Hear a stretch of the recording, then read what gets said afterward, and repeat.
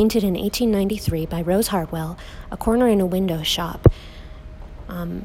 Within the context of the gallery about America, seems to be a commentary on not only the human condition, but on America itself, and how it is a melting pot of various cultures and entities, creating something chaotic and yet beautiful.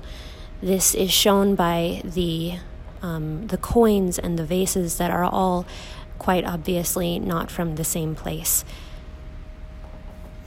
Yeah, there's just something interesting about all these items as well. None of them are very useful, except for the coins perhaps, but even then, a lot of the coins appear to originate from other countries, which of course are useless in America. But for some reason, antiques and unique items, or even everyday, common day items, become something that people like to collect. Some people like to collect coins, some watches, some shells. Even my grandma, in her house, she has a ton of different collections of many useless items, but as a result, they have decorated her home in every room, turning the house itself into a piece of art with everything together in one place.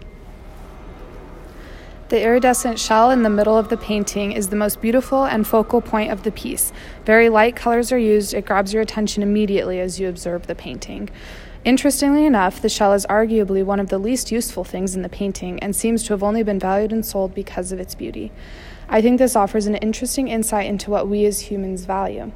Is it simply the useful and pragmatic aspects of our lives and collections, or is it the beautiful things that have no other purpose beyond their ability to inspire and their beauty?